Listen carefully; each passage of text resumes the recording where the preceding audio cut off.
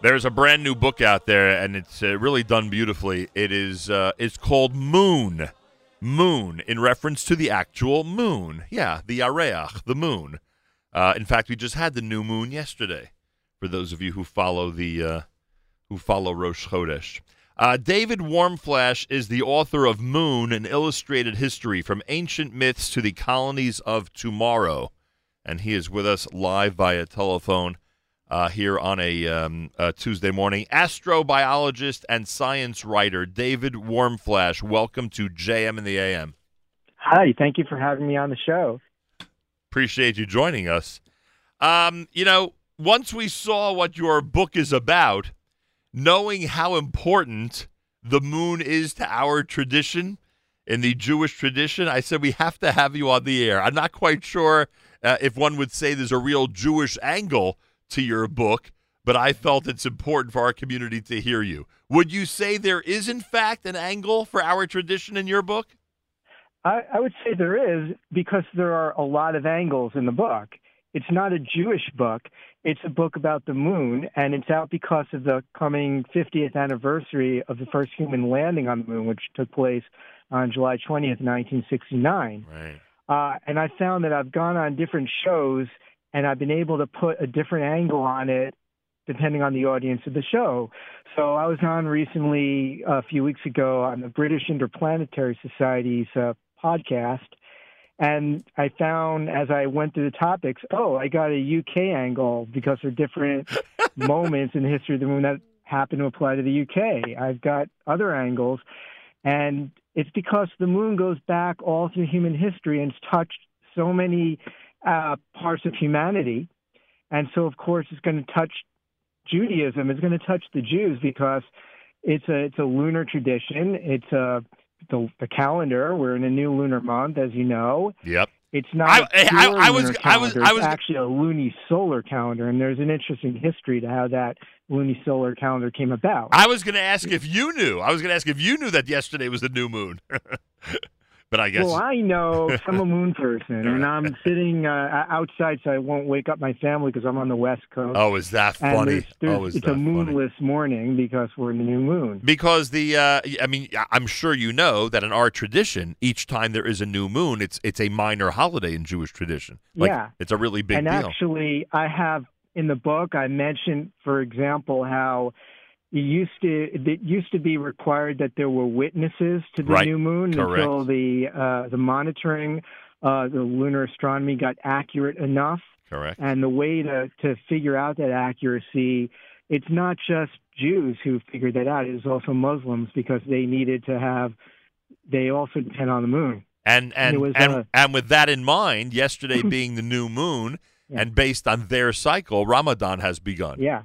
Yeah, and if you notice that Ramadan, is that something that always comes at the beginning of May or the end of April? No, it can happen anytime. Correct. You can have Ramadan in the summer, in the Well, winter. it's always a month earlier. Next year will be April-ish, and the year next after that will be March-ish, et cetera, et cetera. It keeps getting, it goes that way around the calendar. Because that's a pure lunar calendar, and that's actually the way that things started out. Right. It all started in ancient Mesopotamia with the Sumerians.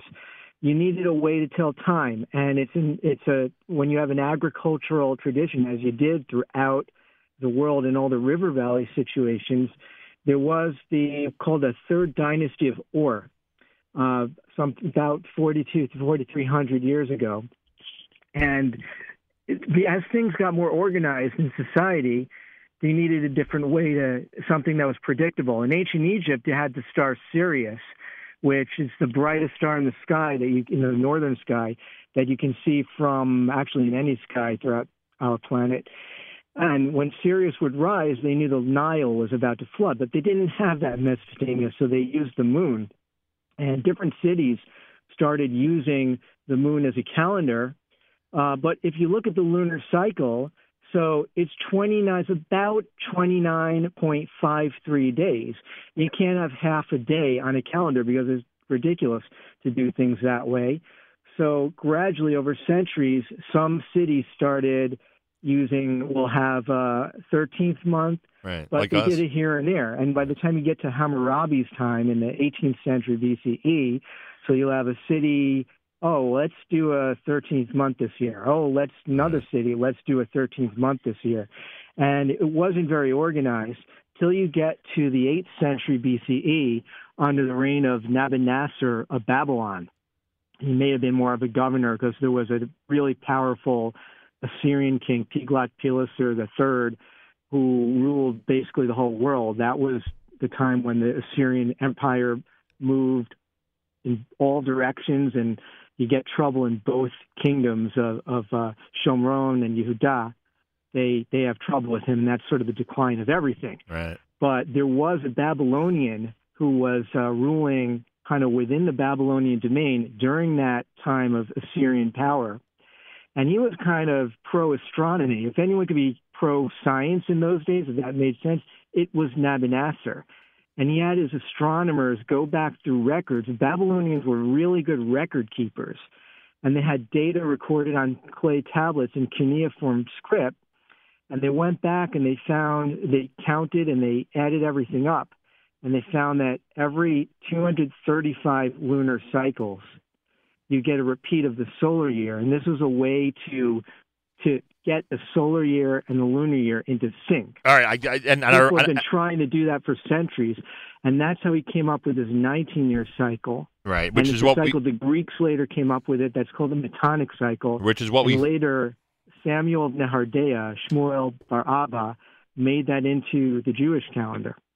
And that's what we follow now, the 19-year cycle. And I remind everybody that this year we've had the 2 months of Adar. This year we had an extra 13th month. Very limited time, my fault. I apologize. With David Warmflash, author of Moon, an illustrated history. With that in mind, let me ask you a couple of quick things. First of all, those of us who are fascinated with space travel, really, really love the second half of your book because a lot of it is, details about the history that we're somewhat familiar with, including, Sputnik, Explorer, Apollo, etc. But the first half of your book, whoever would have realized that there was that much discovery between ancient times and, let's say, I don't know, the 1600s about different aspects of the moon, and that there was so much attention paid to discovering, so to speak, the moon. And you have a tremendous number of details about that, and I think that's another fascinating part of the book.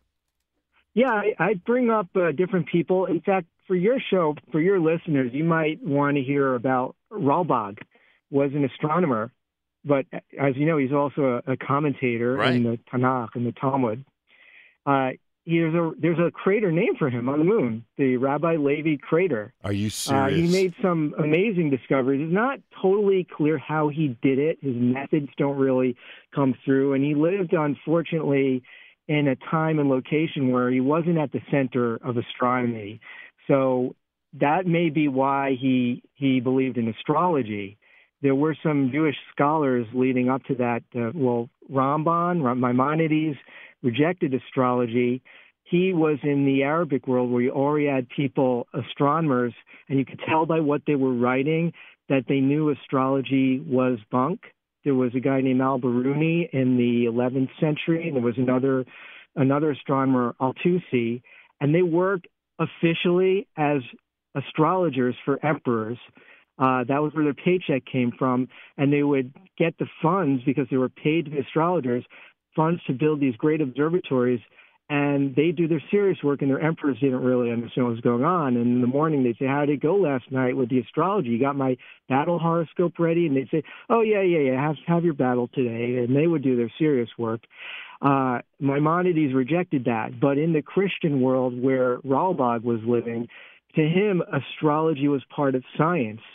And that influenced his commentary because he had an idea that, well, you take a scientific approach to explain what you would call miracles.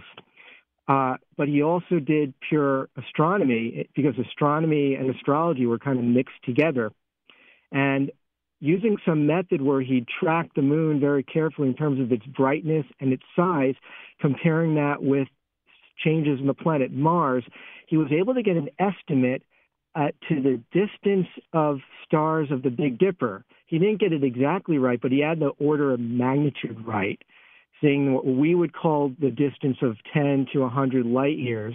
So he was kind of getting to the ballpark, and that would have been really important if astronomers knew about it throughout the world, because not knowing the distance to the stars is the main reason why for centuries people were following the idea of Aristotle and Claudius Ptolemy, especially Ptolemy, who used Aristotle's philosophy and then put math into it and came up with a model showing that Earth is based on the idea that Earth is at the center of the universe and not moving.